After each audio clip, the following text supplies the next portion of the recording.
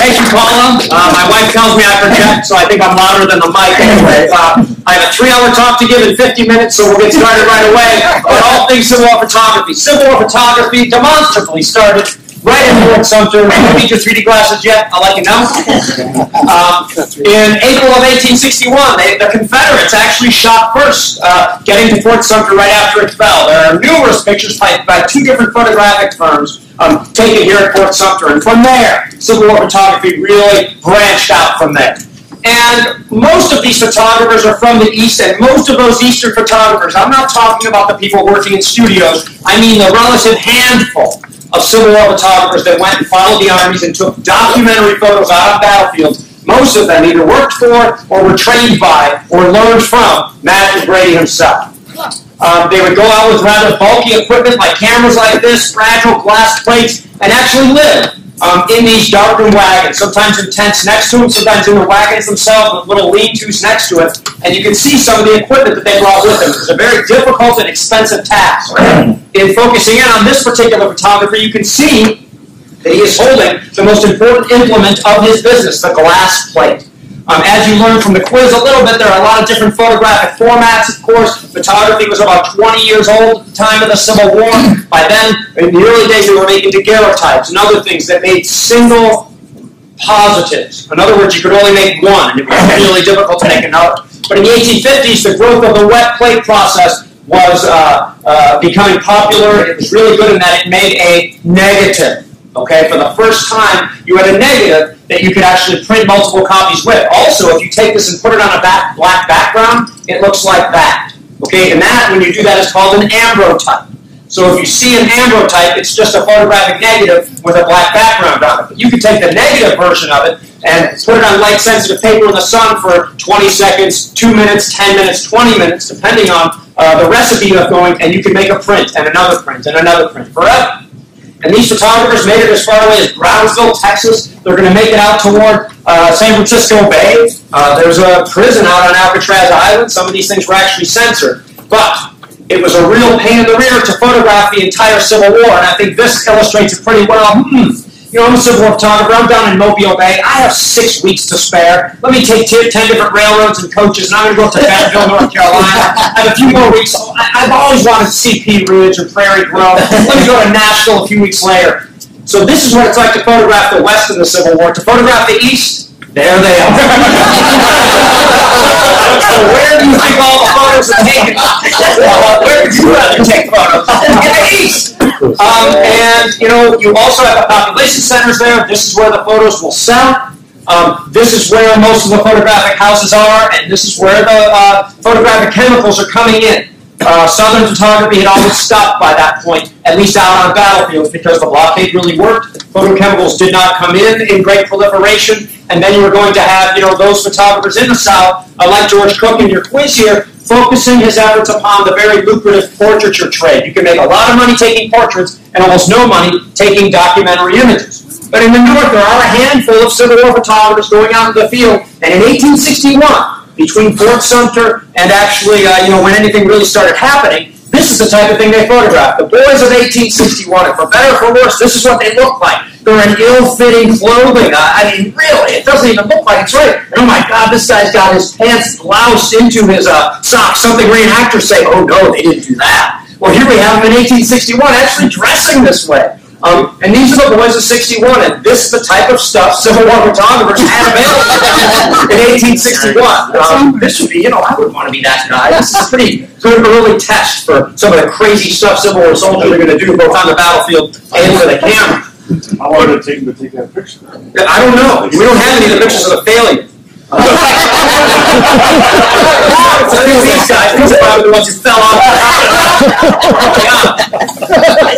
But soon enough, things would happen, of course. You know, you have the Battle of First Bull Run. Matthew Brady tried to take pictures at that, but he found it much more difficult. First of all, if you're a Union photographer, you need your side to win to actually gain access to the battlefield. He lost his plates. No photos taken of the first battlefield, but you do have this one taken in March of 1862 after the Confederates left of not-so-fresh graves on the Bull Run battlefield. The visitor center is actually right there, the parking lot. This is where Griffin's guns actually are. And, you know, this is a first in American history. Not only was the Battle of Bull Run by far the bloodiest battle up in American history up to that time, but you also have all these photographic firsts happening, such as these not-so-fresh graves. And then by April, the following month, 1862, on the Virginia Peninsula, you have fresh Vermont graves photographed at Lee's Mill or Dam Number 1. 2 months later, they're able to secure a fresh field hospital, an ongoing field hospital at Savage's Station. These soldiers had just been in battle the day before at the Battle of Gaines's Mill. And then here they are being treated, and here they are being captured actually the next day when the Confederates are known to have overrun this particular position. That's June. August 1862.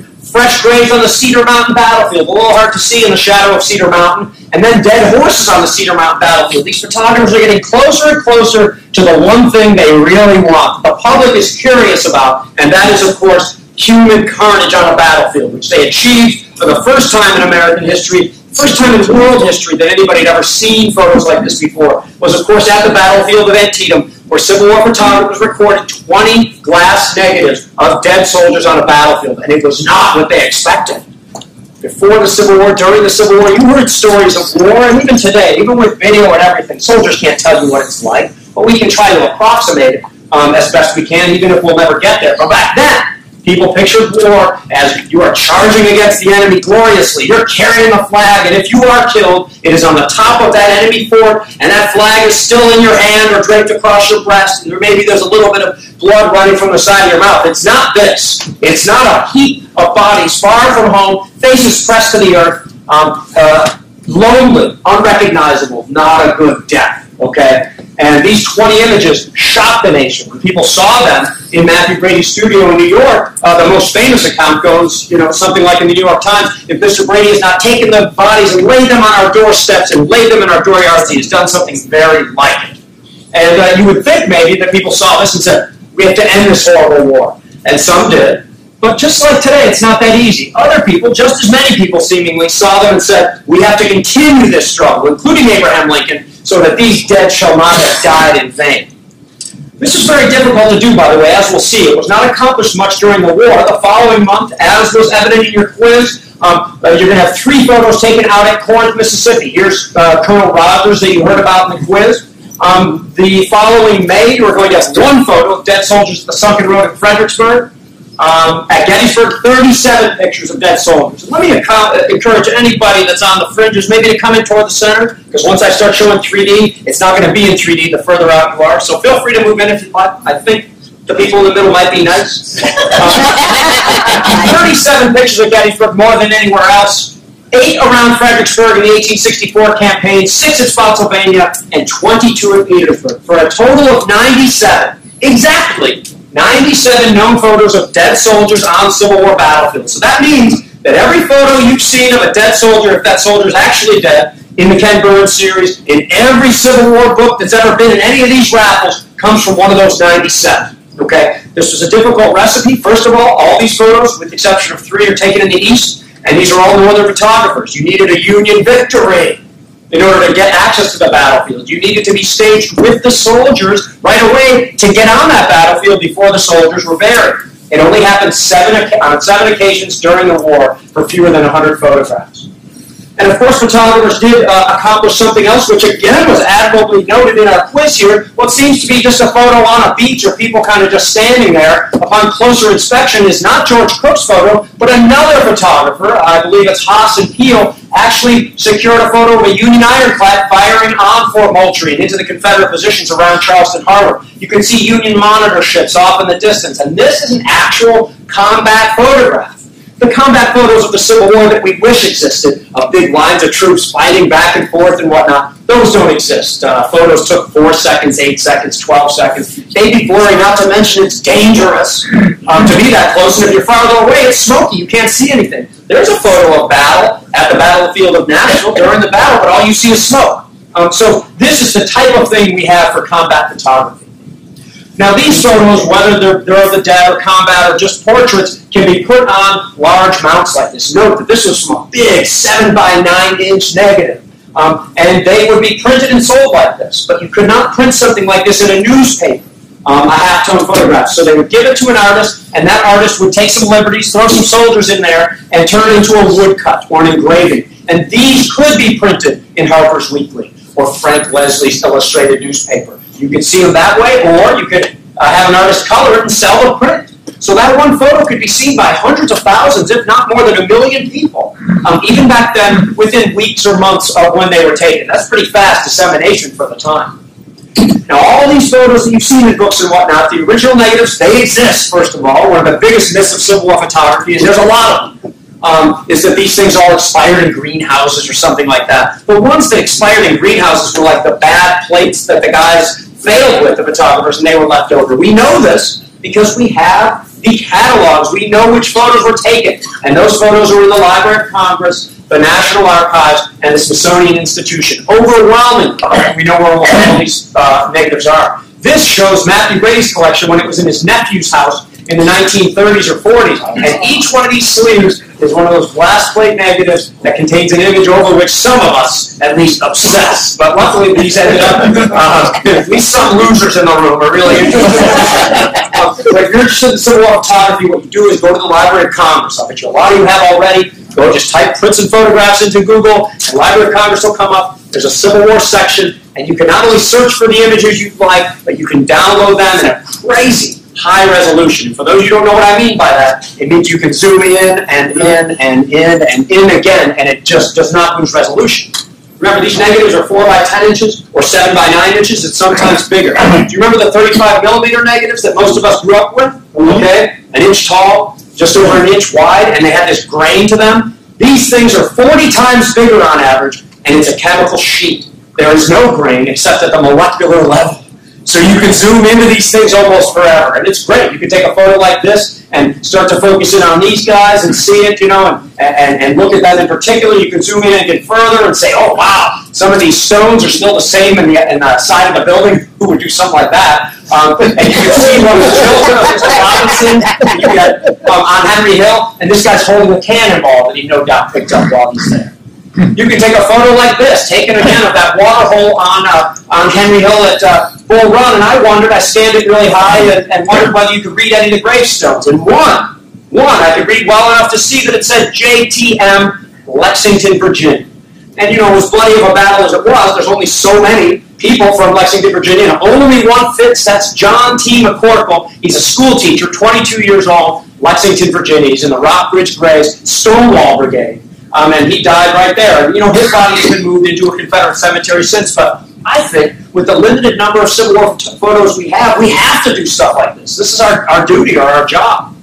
Even taking the more disturbing photos of battle, such as this young soldier below the visitor center at Antietam. If you turn it upside down and zoom in, you can see the thread count on this guy's shirt that someone at home probably made for him. You can see his curly hair that he probably kind of worked hard to make sure it looked the way he wanted it. You can see probably growing his first beard here, okay? Now, this isn't a happy photo to look at, but again, this is as much as we can ever learn about him. We don't know anything about him other than that he's a Confederate and that he fell in Moomaws Field at Antietam. So I think that studying these things, these precious resources, even of the dead, can help us increase our understanding of the Civil War. You can zoom into other photos, and I had trouble with this one before, but here's a photo of kind of a brutal cockfight that's happening.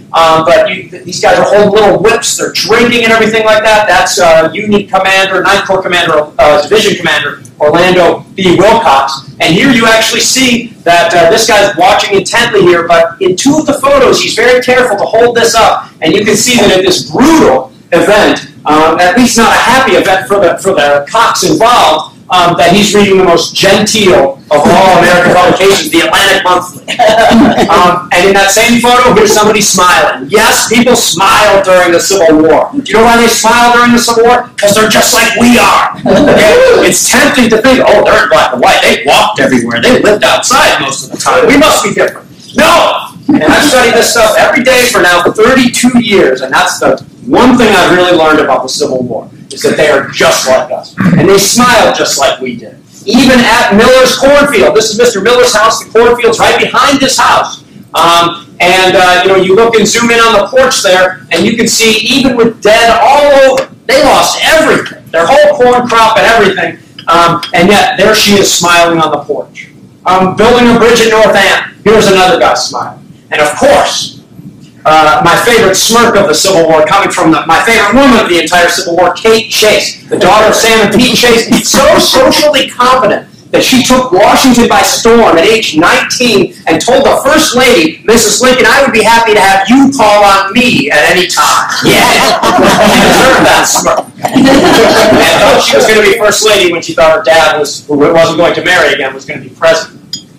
And you can also learn about Civil War photography by taking different photos and comparing them and looking at them. Here, a pretty nondescript photo showing pontoon boats, probably bigger boats than you thought they were. But I'm interested in this house in the background over here. You can see that the bottom portion's been ripped up. Well, there are other photos that show that particular house. You can see there's the portion I was pointing to there. Here's a couple of United States colored troops and a photographic wagon. Let's check that out. You can actually see inside the wagon. Here's some of the equipment over here. Oh, where's the actual equipment they're using? Oh, that's the guy behind the camera who's saying, hey, there's a barrel. Here's some guys. Let's give them some guns and stage one of the most famous photos of the entire world. Which, even before I ever knew this, where is this photographer during this supposed battle? He's like standing out between the lines, taking a 15-minute photograph. By the time he sets it up, it's somehow not getting shot or anything like that. So question your sources when you see it. Here's a photo, too, that, it's taken supposedly at Blackburn Ford at Bull Run. There's 6 different photos taken of it, and what you can see is that there's an S-curve in Bull Run here. You can see clearly, especially in 3D, a nice little rivulet running out here. This took me less than an hour after consulting with the Manassas National Battlefield. No one had ever lined it up before, and I simply figured out where the Confederate Railroad Bridge was, and went out there, and within less than an hour, found this sitting there, a perfect rivulet, and everything like that. Now, the purpose in saying this and telling you this stuff is not to toot my own horn, something I'm not shy about doing, many of you know me, but it's to say that I have no claim on doing this stuff, and any of you all can browse these photos at the Library of Congress or bring your favorite sourcer and your source material original account out to a battlefield and just learn. It's really easy. And so I always like to claim that the people who speak at these roundtables have no particular claim on making discoveries. We all can. You can also take the Civil War photos, of course, something I love to do, and find the same places now, including this cool photo of a U.S. monitor, and it's actually a minesweeper. Check that out. Going into the James River with a net in front of it. But, there's a signal tower there. It's pretty well documented where it was, so it's not that hard to go back, find the same hill, figure out where that particular monitor was at that moment. You can go to North Anna. You can go to a lot of battlefields that many of you probably get letters in the mail from the Civil War Trust about, including the Jericho Mill battlefield. Here's Jericho Mill. This is the North Anna River, and 2 Union Corps across on this pontoon bridge. Well, the ruins are still there across the way, and you can go there and see exactly where the pontoon bridge was, exactly where these guys were drying their clothing and stacking their muskets. You can even follow the troops up from the mill across there and see the road that these engineers are building in this photograph, and they are just perfectly, the road is just perfectly there, built 150 years ago, never improved or anything, and there it is. And I think, you can put on your glasses now if you'd like to, I think, one of the things I do with the Civil War Trust as the education guy or as a battlefield guy or someone who's just obsessed with this stuff is that whether I'm using photos or jumping around and getting excited about stuff or pointing to something on a battlefield, I'm trying to hit something that's going to get you a little more interested or to say ultimately, that's what it was like. Even if just for a second, now I understand a little bit more. And that's really what we're trying to do, all of us, in trying to get closer to this event. Now, one thing about Civil War photos is that about 80% of them are born, the outdoor documentary ones, were taken in 3D. What that means is that they were taken with a twin-lens camera an eye width apart. And when you take those and mount them separately and look at them in a separate viewer, in a special viewer, they look 3D. So the photographers took them that way, not as a gimmick. They took them that way as if they would never be seen any other way. Therefore, they took them low to the ground. Therefore, they always put something in the foreground, something in the middle ground, and something in the background. And that's why this photo appears in 3D, because you have those things to look at. And you can see that the front and the camp, right from 1861 to 65, they were doing this. And these especially work much better from the middle if you're interested in that. You can see why this great photo of the White House taken around time of the Civil War has a tree in the foreground. And man, that building looks a lot more impressive in 3D than it would in 2D. Even the fort at Fort Sumter, which had been reduced in size by a couple of stories already, you can see not only the damage to the fort, but where that damage has been repaired. These are the gabion baskets filling in the holes from the original Confederate bombardment. And here at Relay, Maryland, still, anybody ever been to this bridge, the Thomas Viaduct by chance? It's near BWI Airport. Still to this day, the largest stone bridge ever built on a curve in the world. It's huge. And here you have a great 3D photo with some of the troops sent there to help defend it in May of 1861. At Relay, Maryland is where you choose whether you go to Washington or Baltimore. Well, if the Union didn't hold this, the Confederates could have gone from Harper's Ferry right into Washington by train. So it was good that they held this early. And I always like showing this because I showed it in 2D before, but all of a sudden, you can see the Warrenton Turnpike now in the foreground, now one of the busiest intersections in America for any of you who've ever spent enough time at Bull Run there. And you can just see the difference between the fence and the road and the iconic stone house that still stands right there today. You can go out and take 3D photos yourself. All you need is your iPhone or whatever phone. Take one here, move 2.5 inches over, whatever your eye width is, take another one, and then you can just use a program to manipulate it so that it works with these particular glasses. Another photo I showed in 2D earlier as well, and by the way, let me say, since if there are any real photo freaks in the room, like really, like, wow, this is cool stuff. I run a photographic seminar every year, and this year's in October is going to be based at Manassas. Me, Bobby Crick, and William C. Davis, and others will be doing all sorts of cool stuff there. But again, here's the water hole. It still fills with water near the parking lot whenever it rains. And again, the ground is just like that today when you go back. And in another great 3D photo, because you not only have a great foreground, but in this case, the foreground is actually Confederate-clad children seemingly facing off against Union cavalry at Sully Springs Ford on Cat Harpin Run. A beautiful 3D photo. And let me tell you, they look much better in print. And I know Cindy has one of the 3D books. I'm sure she'd be willing to let you look at some of these. They look really good in print, if you're interested, much better than on the screen. 3D photography can put you right onto the deck of the USS Monitor, where the dents from its fight with the CSS Virginia, just months before this photo were taken, are still particularly evident, I think, in 3D. And you're somehow right on the deck when you see it in the proper format. And here, this photo of the field hospital I showed you earlier just looks much cooler, huge difference. And you can see the men of the 16th New York with their distinctive corn cob hats there. You can see people ministering to one another, actually working. You can see there's undulations in the ground. You can see accoutrements, equipment, and guns leaning on the back fence there. And looking at Antietam here, a beautiful photo of Knapp's Pennsylvania Battery, right on the battlefield, just 3 days after the battle. Here's a dead horse in the foreground, and this one shows the battlefield maybe better than any other single photo. These are the East Woods. It goes off in the 2D version off to the North Woods there, and everything in the distance you see here is actually the triangular plot of land that the Civil War Trust sent many of you about, where the Trust has just helped to preserve the center of the battlefield, and we have raised enough money for that one, so that's great news. Some of the dead soldiers at Fredericksburg, I showed you a different version of it, and in this one, you can actually see just a lot of those who have already been buried here. This is just one photo of one section taken outside of town, and it starts to get you to approach just the volume of people even dying in Union hospitals. And of course to Gettysburg, where you have more 3D photos taken during the war than just about anywhere else. But Gettysburg is not in the top 5 of the top most photographed places during the entire Civil War. Here's a guy on the first day's battlefield. You see why this Brady assistant is in the foreground now, looking toward the Lutheran Theological Seminary on that first day. Just yards away from where that one was taken is a great serial photo of General Lee's headquarters. This is somebody's home, remember, for decades before suddenly one climactic battle came and changed this forever. The Civil War Trust just purchased this house as well, and now we're trying to tear down the hotel that is around it. The battle, of course, flowed from the first day out towards Cemetery Hill. And again, you can see the Baltimore Pike in the foreground, looking through the iconic Evergreen Gatehouse over into Evergreen Cemetery, where the Gettysburg Address would later be given. You can see a soldier down through there in Cemetery Hill itself, Union battle position in the distance. And this is why photographers love places like Little Round Top with lots of rocks and lots of fortifications. It was a 3D photographer's dream, even if the 2D photos didn't look quite as good. The dead horses on the Trossel farm, where you can actually see, still to this day, that Union artillery shell hole, or Confederate artillery shell hole there, with some of the 80 horses that were killed as part of Bigllow's batteries, horses that were too big to bury, so they gathered them together into big heaps and burned them, and the smell was just unbearable from miles away.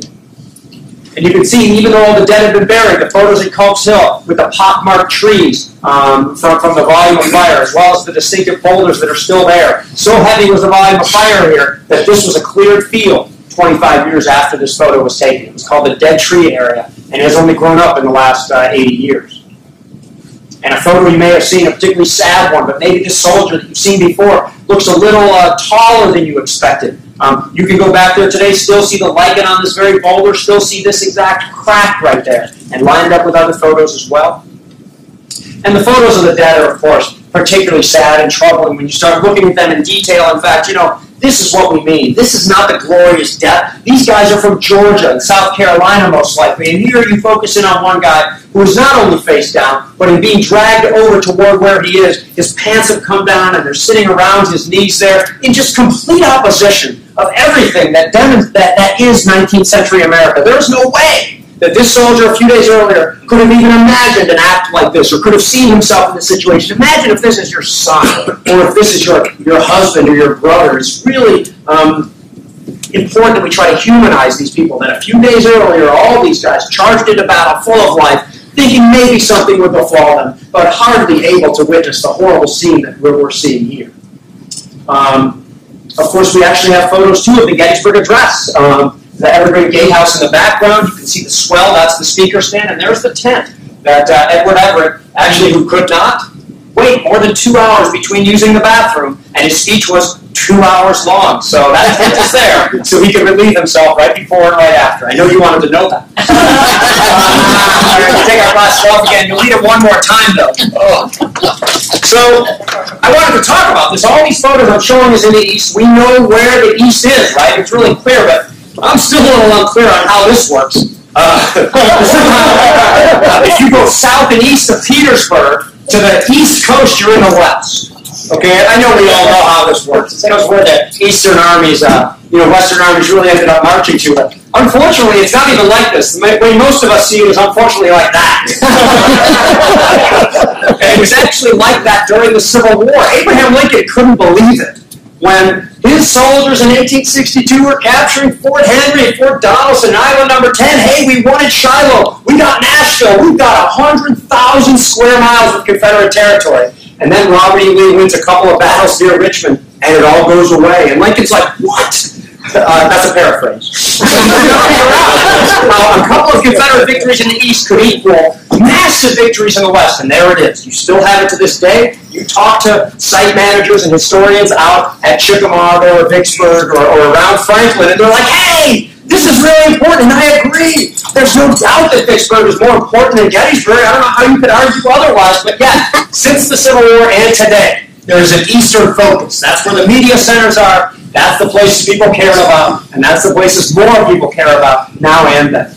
But you do have some photos taken in the West. Maybe 5% of Civil War photos are actually taken in the West. This is one of my favorites. Not even a great photo, but Joseph Hooker standing tall in the shadow of Lookout Mountain, which he had captured not long before this. You have the rascal Dan Butterfield standing there next to him as well. But you can actually go back there and just line that thing up perfectly. And in one of my greatest coups, I actually had a guy from Vicksburg, Mississippi play Joe Hooker. Not happy. He was the tallest guy there, so alas. And where the Union troops were going to be long enough, they set up permanent photographic studios. And there are lots of photos taken here out on Point Lookout here. And these guys, I know that they're Civil War soldiers. I know they did some brave things, but there's no reason to risk yourself. By the way, when you stand out there, and I have, it's no fake. It's not like it just looks like it's a long drop. You're going to die. These guys seem to be in competition with one another. Look at this dude. He's hanging at his legs all the way down. One cough away from death at this point. Crazy. Look at this. And it doesn't end there, but when you look at Eastern battlefields where we have 300 photos taken at Fort Hudson and 500 at Richmond and 400 at Brandy Station, 280 at Gettysburg, 3 at Shiloh. And this is one. 28 or 29 at Vicksburg. You maybe have 26 or 27 at Nashville, but you have 3 at Shiloh. Okay, so you see why the East is much more well-known, at least photographically. But I like focusing in on these again for that same topic. I mean, here these guys are leaving their ships with really heavy loads, and they've got, what, 7-inch board they're balancing on like it's the Olympics or something, and then I started looking and seeing that this is common. They couldn't get somebody a wider plank to leave the ship. I mean, where's OSHA? When you... Either way, I I know these guys are brave, charging positions and everything like this, but Civil War soldiers are crazy off the battlefield too. Those are the three at Shiloh? What's that? That's all three of the ones? No, I showed 2 of the 3 are of those boats, almost identical, and then there's one more of a battery at Pittsburgh Landing that's right up from there. And, that's it. The photographer landed, took 3 photos right near the landing, and left. That's very frustrating to us. Another thing I wanted to get out is, I'm moving through the war somewhat from 1861 to 62, and now we're on 64. Well, I just wanted to say again that I haven't really focused on the photos of Atlanta. There's a good 150 photos taken of Civil War Atlanta in 1864 and 1866. And just by spending some time on the train after I downloaded these pictures, I was able to link 40 of them together at these forts, Confederate forts north and northwest of Atlanta here, from Fort K over to here. Now, right in the middle of it is where that famous white house stands called the Ponder House. You've seen the picture probably. It's a house with, its whole side is missing. There's shell holes in it, and you can barely see it in the distance right over here. But I already, this location is pretty well known. So, okay, well, near there's a fort and there's a tree. Okay, well, that tree appears in 2 other photos here. Okay, so now I'm getting the lay of the land a little bit better. Okay, well, now that I know that tree is there, I was able to link it to these 2 photos, and I was like, well, these seem to show the same thing in the background. I wonder if I can link them together. Well, you can, because there's distinctive dimples in sandbags, and you can see the configuration of the sandbags are the same. Yeah, I do have a lot of time on the train. You can see a little pine thing sticking up here, and then I was able to look at the background of this one and say, hey, I see a little shed back there. Oh, that looks familiar. I wonder if this shed happens to be the famous to a Civil War photography nerd, Union picket post that you may have seen before. There's 3 photos of these guys taken at this picket post, and I wondered if this was the same building. So I look at them side by side from opposite directions and say, okay, well, I see a damaged sort of woodshed in both of them. I see some earthworks in both of them, and I see a curved tree, in both of them right on it. Okay. Well, I'm already convinced, but I want to be more certain. So when you look at some of the trees, since they're looking in opposite direction, they should show the same trees in the middle ground. Okay, well, here they are. God, that looks like the same tree from opposite direction. Let me reverse this one. Oh, yeah. That's the exact same tree in 2 different directions. So I'm showing you how easy this actually is if you just start thinking that way. If you're a spatially related person, not a spacey person. Spatial relationships are one of your things. Do some photo research. You can really break some new ground that way. Of course, Sherman will take Atlanta. He'll march to the sea, and then in 1865 will begin marching northward through the Carolinas. The Confederate capital of South Carolina, Columbia, will be burned, probably from what I can tell, by Union and Confederates. Some of the Confederates before they left, then the Union probably helping to burn it then. They came to grips. Joseph E. Johnston, in his greatest offensive maneuver, if you ask me, at the Battle of Bentonville, lashes out against Sherman, biggest battle ever fought in North Carolina, but he can't quite make enough gains to really make a difference. Ultimately, Sherman will force Johnston to fall back. And this whole time, Robert E. Lee is holed up in Petersburg. He doesn't like being much holed up. He's been there for 9 months already. The city is being bombarded at that point. And Lee does not like being trapped. And there's one incredible photo, this one, of Robert E. Lee on Traveler in the streets of Petersburg. There's only one print of this one. You don't see it. It's only in one book from what I can tell, at least legally. And here he is, where Robert E. Lee for 9 months is throwing 1 Confederate division or 2 Confederate divisions against mighty Union forces of an entire corps or 2 corps. Every time that Robert E. Lee is able to keep them away from the South Side Railroad, push them back just with sheer audacity and powerful attacks. Ultimately, Lee knows that eventually he'll be outflanked and forced to surrender the cities anyway. He wants to give them up. He launches a massive assault with half his army at Fort Stedman under John B. Gordon. They capture the fort. They move on from there. But mighty Union reinforcements again come back and win the day. The Confederates are pushed back. Union General Grant realizes that Lee must have weakened himself in order to make this attack, launches assaults along the lines, makes some key gains, and that leads toward Grant's final campaigns. After fighting at Lewis Farm and then White Oak Road, the Confederates actually are decimated at Five Forks, and here you can see some of the Confederate prisoners. I've always thought this guy looks like he's talking on his cell phone. He's got the pose down and everything. And of course, the day after this, the Confederates will be spaced 6 feet apart at their main lines, and in a couple of places, the Union will break through the Confederate lines, and Richmond and Petersburg will fall, and finally the photographers who have been waiting for 9-10 months to finally see Richmond and Petersburg can. and that's when they recorded some of the 22 photos of the dead here at Petersburg, particularly sad casualties. None of them are happy. Some, all of them are sad, but this is April 3rd, 1865. Now, they didn't know the end was near, but man, they're 6 days away from Appomattox. So I consider the death of these soldiers, especially the particularly young ones, to be particularly sad, if I may. Here's one, too, of another guy who clearly suffered in his last moments. The photographer took several pictures of him, placing an implement there. In another photo of the same soldiers, you can actually see a dead African-American laying in the same photo, making it the only photo of a dead African-American actually on a Civil War battlefield. But this wasn't me. In Civil War times, about 3 years ago, someone was looking at this guy and said, oh, he's got interesting boots. He's got, kind of checkered calico pants. He's got a ripped-up vest. Hey, I recognize him. He's very much alive. The next day, a photo taken in Petersburg. Okay, maybe I have a problem with that. I was always kind of bothered, though, that I couldn't see the side of his vest to look for the rip or anything like that. But then, just last year, years later, I came across this photo, and I said, hey, that's him. And there it is. The thing has got the same rip in the exact same place. So, what this photo is not the only known photo of a dead African-American on a battlefield, but it is the only known photo of a live person playing dead next to a dead person. And get this. I can't figure this one out. Here's another photo taken in the same fort. Well, when you zoom in on some of these guys here, I noticed, here's the guy. He's got the boots. He's got the rip in his vest. It looks like him. He's got the same shirt, but no calico pants. Is this guy changing his pants during the photo shoot? Is it not the same guy? And everybody happens to have the same ripped vest or the same exact look. Isn't his foot a little blurred too? Yeah, well, he's not dead yet. So he's definitely not dead, unless maybe decomposition and putrefaction have already set in. Sorry, this would be disrespectful if this guy was actually dead, but he's not. Even on top of it, not even pretending. His name is T.C. Roach. He's not even pretending to be dead, laying right next to him as well. Of course, during this time, Robert E. Lee is still trying to move westward so he can move southward and hook up with Joseph E. Johnson in North Carolina. They find at Appomattox Station, but you know the end of this. The following day, Robert E. Lee will be forced to do the most painful thing of his life, and that is to surrender his mighty army, the strongest army the Confederacy ever had. And here he is riding away from the McLean House. As you might know, McLean House was going to be moved like so many other buildings were. They stacked the bricks up. They never moved it. And then people came and relieved Mr. McLean of his bricks and whatnot. But they did do a great job rebuilding the house just on the same spot. They did a really nice job with the original foundation still to this day.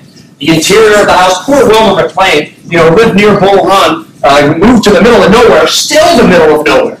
I mean, it takes you 2 hours to get there no matter where you are. Even in a car. Moves all the way up to Appomattox.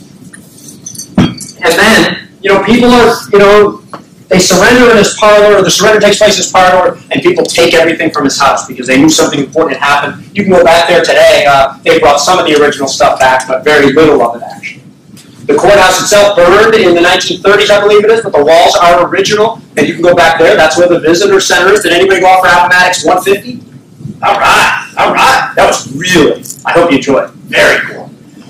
In these various photos, you can see Wilbur McLean himself actually standing along the fence with the soldiers, in the most famous portion of his life, no doubt. And in some of the other photos, you can see kids and families and whatnot. But I like this one with the world's tallest top hat. It actually isn't a top hat, but it certainly looks like it's not part of a light pole. And of course, people that think it's a top hat think, well, that's a tall top hat. It can only be one person. It's Abraham Lincoln. I'm sure of it. And I'm going to sell you that photo. Here is, like in your quiz, the only definitely confirmed photo of Abraham Lincoln at Gettysburg. But I'll tell you what, there are a lot of other people with top hats here, and every one of them is Lincoln. If you look on eBay, that's exactly what you draw. You can see an 1880s photo of a guy in a top hat, and everybody is certain it's Lincoln. They want to charge you this, and then they call me up and they get mad when I tell them that it's impossible. It's awesome. Lee surrenders, but Lee's men, who had actually surrendered already, are making their way. They're walking back down to North Carolina, to Greensboro, and they are in Greensboro along with Joe Johnston's troops who haven't been surrendered yet. In the meantime, Johnston and Williams, Phelps, and Sherman are working out surrender terms here at Bennett's Place in North Carolina. It's a fascinating story in itself. It took a couple of weeks because they tried to exceed their authority in every way, but eventually he would be brought to surrender there. There will be more Confederate surrenders, as was discussed by our quizmaster as well. You're going to have people surrendering in the Trans-Mississippi, at Galveston, Texas, and in Oklahoma in May and June of 1865. On May 10th, 1865, Jefferson Davis is captured at Irwinville, Georgia. He's going to be incarcerated at Fortress Monroe here, and you can still go to that same casemate. They have a cot, a stool, a chair, the same window there. You can put some loser friend of yours to sit in the same spot. When he's not even here to defend himself. Right? And during this is such a packed month, April and May of 1865. It's crazy. On April, I think it's 5th, 1865, you have Abraham Lincoln, after an inglorious landing in a rowboat, lands at Richmond and is walking up Main Street here and is just dogged and flocked upon by, these recently freed African Americans who are enjoying their first days of freedom since the Union Army came in. A fascinating scene. They could have walked by Libby Prison and seen not Union prisoners in the windows, but Confederate prisoners in the windows of their own prison at this point. And on April 14th, 1865, you're going to have, really big ships and, what am I trying to say? Big ships with flags that draped all over them for the re-raising of the flag over Fort Sumter. They brought Major Robert Anderson back for the support event, and they did it with great fanfare. That same day, April 14th, 1865, you have Union and Confederate soldiers actually fraternizing. There are accounts that show this. Confederates, Yankees, in Capitol Square, Richmond. The surrender is only 5 days earlier, and while they might not be the best of friends, they're getting along pretty well. But this is April 14th, 1865, the same day after one of the happiest days of his life. Abraham Lincoln attends the theater at Ford's. He wants to go see Our American Cousin, and you can really see the charm of Laura Keene in this photo, I think, the very popular actress and producer of the show. You know the story. Abraham Lincoln is sitting right in that chair, in that box. He's there with his wife and 2 guests. John Wilkes Booth goes through that door, which unfortunately there was not a guard standing at the door on that particular night, goes into the box, shoots the president, stabs the Lincoln guest, jumps down to the stage, yells "Sic Semper Tyrannis," runs out the back door. And Abraham Lincoln, of course, will never recover. He will be brought here across the street to the Peterson House. I'm sure a lot of you have been in this room before. A moving experience. Incredibly, there was an amateur photographer living in the house, just boarding in the Peterson House. And as soon as they took him out, he recorded this incredible photograph. As you know, people were coming in and out to see the president in the many hours until he expired the following morning. There are drawings of it, which early on showed that there's more people in the room than could possibly fit, and then the room started to grow. It's called the rubber room. So they started to get more people in, and then more people, and more people. Closing in the room.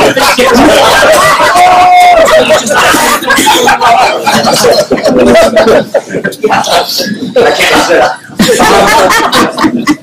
But during this time, on April 20th, so while Lincoln's, assassinated, Lee is back at his rented home in Richmond. The house is still in a great state of preservation there. There's big buildings around it, but there it is. The Virginia Home Builders Association keeps it in good shape, but it's behind this house, on the lower porch, where you have some of the most famous photos of the entire Civil War recorded, with members of his staff, and standing alone. You can see a distinctive crack in the door right there. You can see the bricks he's standing on, and you can see a lot of other things there. And the one where he's actually standing there with the cross actually silhouetting him almost right behind his head, you can see actually the photographic steadying device that helps keep his head still during the 8, 10, 12-second exposure perhaps during this time. So you can go back there and see this just very humble door. It's still there. Who stood there before? A couple of you?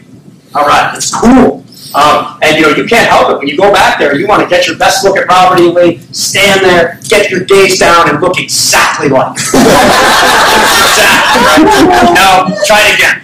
No, that doesn't work either. So eventually you get him, you put on a Confederate coat I found, and then you can tolerably perhaps. But looking at the photo itself, if you look at one of the ones, you can see things written in the sides of the negatives. And in this one, if you zoom in on it, you can actually see that this one said, "Don't use," up in the corner.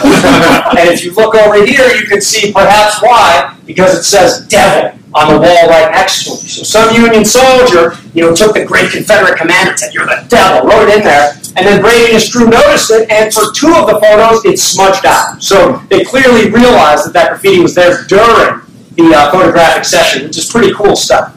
Now, while this is going on, John Wilkes Booth is trying to escape. He makes his way down to past into Virginia, and then he will, of course, be trapped and mortally wounded in Garrett's barn, which is now a median strip, actually, at Fort A.P. Hill.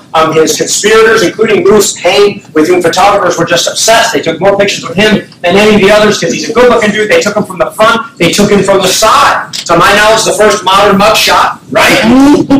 Well, he's not disagreeing with me. I'm glad I was all over there. And of course, they are there. As was mentioned again by our quizmaster here, July 1865. They have several cameras all ready to go as they are fixing the nooses to George Atzerodt, David Harold, Lewis Payne. You can see how tall he is. And you can see Mary Surratt, who by all accounts was unable to compose herself. She fainted several times, and the end is clearly near. They see the scaffold here, but you can see their coffins stacked up and their dug graves sitting right there, and up against the wall there, you can actually see the shovels with which they not only dug the graves, but with which they're going to fill them in. There are accounts, actually, of soldiers actually accidentally falling into the grave and covering each other up. It was a big fun thing for a while. There was one soldier throwing up. It was a really hot day. It's an odd day when you read the accounts of that day.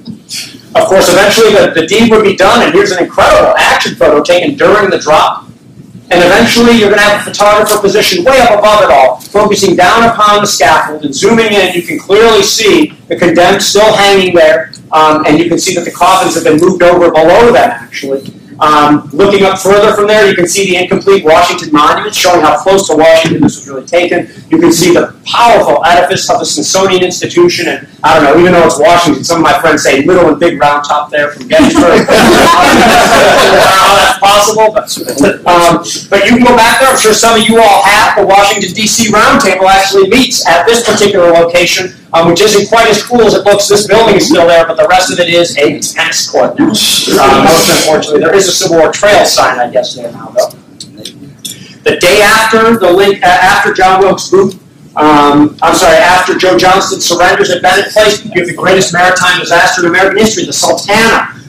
A ship that was bringing back Union prisoners. They were finally on their way home. They're right near Memphis. The thing was overloaded about 12 times the capacity it was supposed to be. They knew the boilers were bad, and the boilers exploded. The thing sank, and you're going to have close to 2,000 people, I believe, perish in the waters near Memphis. You have another battle at Palmetto Ranch, ironically, a Confederate victory. And then finally, a Union victory parade up Pennsylvania Avenue with the Capitol in the distance. Willard's Hotel here. It's going to curve by the Treasury and go in front of the White House. There was the big reviewing stand there. You can actually see the troops marching by in a blur. People are watching the troops marching by. Finally, they can see the people they've been reading about for the entire Civil War. I've talked to people. I always say, what's your favorite Civil War moment if you could witness it? Some people say battle. Some people say Appomattox, Gettysburg Address, things like that. But I've had one guy answer and he said, you know what I want to do? I want to sit on a fence and watch the armies march by and say, that's the Stonewall Brigade, that is the Iron Brigade, and so on. Okay, and that's what these people are doing. It's not like they have every opportunity to go out to the battlefield and see this stuff. They are gawking. You can see Winfield Scott Hancock, who's in charge of the troops of the Veteran Reserve Corps, keeping command there. And that looks like John Gibbon to me, but he seems to be wearing the wrong coat. I want to figure that one out later. But this incredible photo. Some people might say, oh, wow, there's Grant's staff. It's Horace Porter here, and Eli Parker. They were at Appomattox, but no.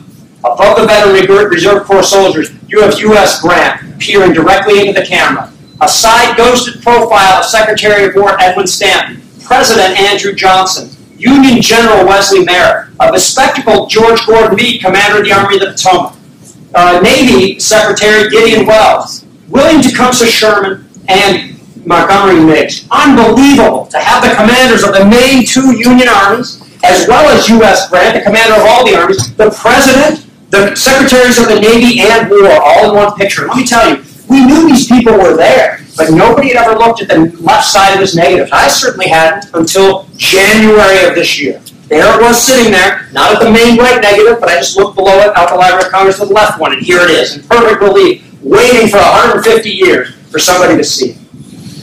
So this is what we're left with. You know, there's carnage galore in the Civil War, 620,000 dead. There was a study done a couple of years ago that now says it might be a lot higher, but I just find those figures totally unhelpful. It's like their numbers are from 630 to 850. I mean, your weatherman tells you better numbers than that. You know, we're going to get 2 to 80 inches tomorrow. Prepare, get your bread and milk.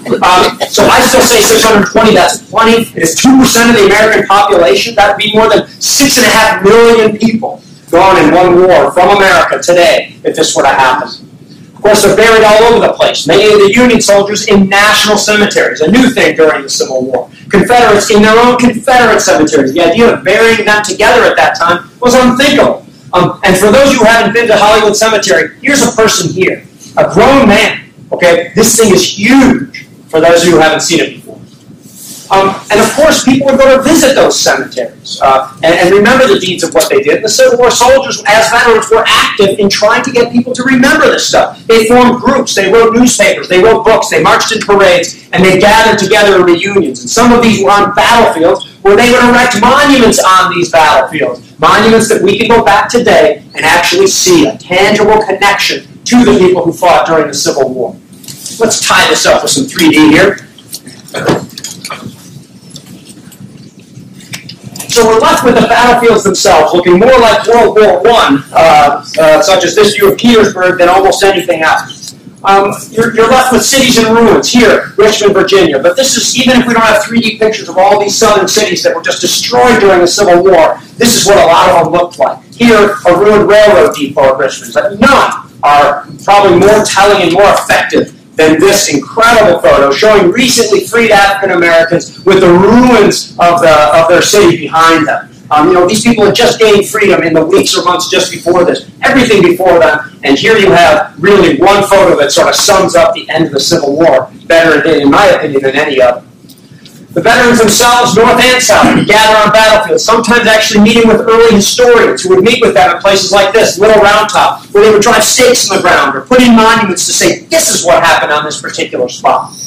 As the veterans aged, monumentation really increased, especially in some battlefields like Gettysburg. And, by 1938, there's only several thousand left, 2,000 of whom gathered in Gettysburg in 1938 to see Franklin D. Roosevelt dedicate the Eternal Peace Light Memorial. These guys, their average age is 94. 7 of them died when they came to see the monument being dedicated. They were definitely old by that point, and this generation, these generations, are clearly passing away at this point. But it's incredible to me to contemplate what's going on here in 1938, because here are Civil War veterans seeing this monument being lit for the first time at Gettysburg. That is a motion picture camera. You have Civil War soldiers seeing motion pictures. You have them seeing planes flying overhead. You have them seeing tanks rolling over the battlefield. You see color photography, color film, actually, of these events. And in this respect, the Civil War was not that long ago. There are people in this room that could have met Civil War veterans. I've met at least 200 people over the years who have met Civil War veterans. I only missed the last one by about a decade as it was. I have been to 1/6 of the Gettysburg anniversaries. And by the time I die, maybe I'll have been to 1/3 of them. And to that end, the Civil War was not that long ago. And that is my job, more than anything else, is to try to get you to think about these things, to try to bring the Civil War closer, because these people are just like us. It wasn't all that long ago. So do whatever you got to do. Get out to a battlefield, read your favorite book, and really try to read their letters, and you'll see that their cares and their needs are just like ours. Don't take a wet plate photo of you and your friends holding iPads and iPhones, and you'll see that it's just a matter of format to bring this up. I would say that, after you've done the accounts and taken the photos and everything like that, that there's no more effective way, and I'm a little bit biased on this, than to get out to battlefields and do it themselves, because you can hold the stuff that they used, you can look at pictures and read what they wrote, but it's the land itself. This is where the stuff actually transpired. And for 75 years, the U.S. government, 100 years, the U.S. government preserved about 75,000 acres of hallowed ground, of hallowed Civil War battlefield land. Civil War Trust has preserved now more than 40,000 in the last 15 years. So for those of you who are members, those of you if you're not members and you use some of our stuff, please keep doing this stuff so much. We don't have much time left to save this land, and I'll thank you for that and for coming out tonight.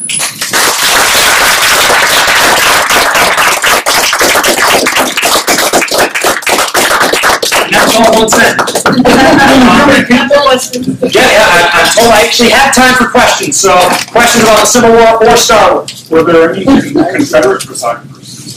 Yeah, there were Confederate photographers. In fact, there are hundreds of them. There's I think 15 of them in Charleston alone at that time. But again, they quickly ran out of chemicals. So some of these guys had their chemicals and took documentary photos during the Civil War itself. But they quickly ran out, and those who had them really focused their efforts upon making money, staying alive, taking portraits of soldiers in their studios. There's one other thing, too, is that of the thousands, at least 3,000 photographers in America at the time, only a few dozen had either the money or the ability to take photos outside their studios. It's a very complex process back then, and having a mobile darkroom wagon and getting out into the field, having the permission to hang out with the armies, to be embedded with them, was very difficult and expensive. So you have George S. Cook occasionally taking photos around, actually from Fort Sumter, because he had permission to go there, but really it's just a handful. I'd say 98% of documentary photos, 99% are taken by Union photographers, and those Confederate ones are usually taken in 1861. Sir? I read a book about George Thomas, where they said that his map-making department used a sort of photographic process to reproduce maps for his generals. Could you explain how that worked? Yeah, I mean, there are actually photos of some of this equipment, but really it's pretty simple. They had a telephoto lens. It was a regular-looking boxy camera, but the lens is a big cone, and it came out from it, and it allowed them somehow to take a nice close-up, accurate picture. So to copy maps, they are literally making a wet plate negative of it, and then they are making prints of that wet plate negative. Now, ideally, that negative would be an imperial size, 11 by 17 or something like that, and then they could print these things at extraordinary detail. They also did have some early enlargers where they could actually print them a little bit larger by projection too. So I've been asked this before, and I don't know how common it was. I know that George Barnard is doing it around Nashville under contract for the U.S. government. I know Andrew Russell, who was in our quiz, was actually doing that kind of work as well. You also have artists hand remaking maps. So I don't think it's terribly common because, there's only so many places where the generals have that great of a need for maps where they're going to get moving. Nashville and out to Chattanooga was a great example of exactly what they needed in order to be able to move toward Atlanta or to defend Chattanooga against enemy attack, or Nashville itself. So I don't find it terribly common, but it's actually a simple process. The same process that they had to use if they wanted to copy a daguerreotype or a tintype, those things that made single positives. They just took another picture of it. That picture of the pyramid, where was that taken? That's Hollywood Cemetery of Richmond. And the pyramid is still there. The pyramid of when? Oh, I'm sorry. I do not know, but I assume it's Camp Cameron outside of Washington, D.C. in 1861. Those guys are dressed like some of the New York Blue Bloods who were kind of, playing soldier for 90 days and managed to escape service in some of the places around Bull Run and whatnot. Many of whom would be enlisted in other regiments, but that's a guess. Sir? Can you comment on that photo? What's that? Can you comment on that? Yes, I'd be glad to, Bill. Thank you very much. So this is a battlefield. This is taken from a fort called Fort Welch, named after a guy, Norvell Welch, who held the part of the line on Little Round Top, but expired in 1864. I'm sorry, was killed in 1864, and the fort was named after him. This is what we call the breakthrough battlefield, and this 3 years ago, you would have been looking into a complete set of woods. And there was only a couple of fields that were actually open, but this was all wooded, but the trust cleared 160 acres of land here. We bought this years ago, but only recently embarked upon this clearing project. You make a lot of money. In this case, more than $200,000 when you clear this much land, but then you find that the cost of grinding the stumps and reseeding the land and liming the soil cost $200,000. So we did do it almost break even. We also had to take down buildings and a hog farm and everything like that, but we had recently, just this April, in time for the 150th anniversary, actually opened up this property, and now there's a Civil War Trails walking trail that connects with the National Park Service land and the land that is Pamplin Historical Park in the background. It's the biggest reclamation or deforestation project the Trust has ever done, and it's just beautiful. We were just out there for our annual conference. Yeah. Thank you, Bill. Any other questions about Civil War Trust? I like that. Or otherwise. I'll still be here if you have any other questions. This is the only round table to which I've ever belonged. I joined here in 1992. Unfortunately, I haven't been a member in a while, but I was a Let Us Entertain You manager, and we worked 6 nights a week, and I never once came to a meeting. And then I moved to Gettysburg that very year, but I've never joined another one, and I find that appropriate as the oldest and coolest in the coolest town. Thank you.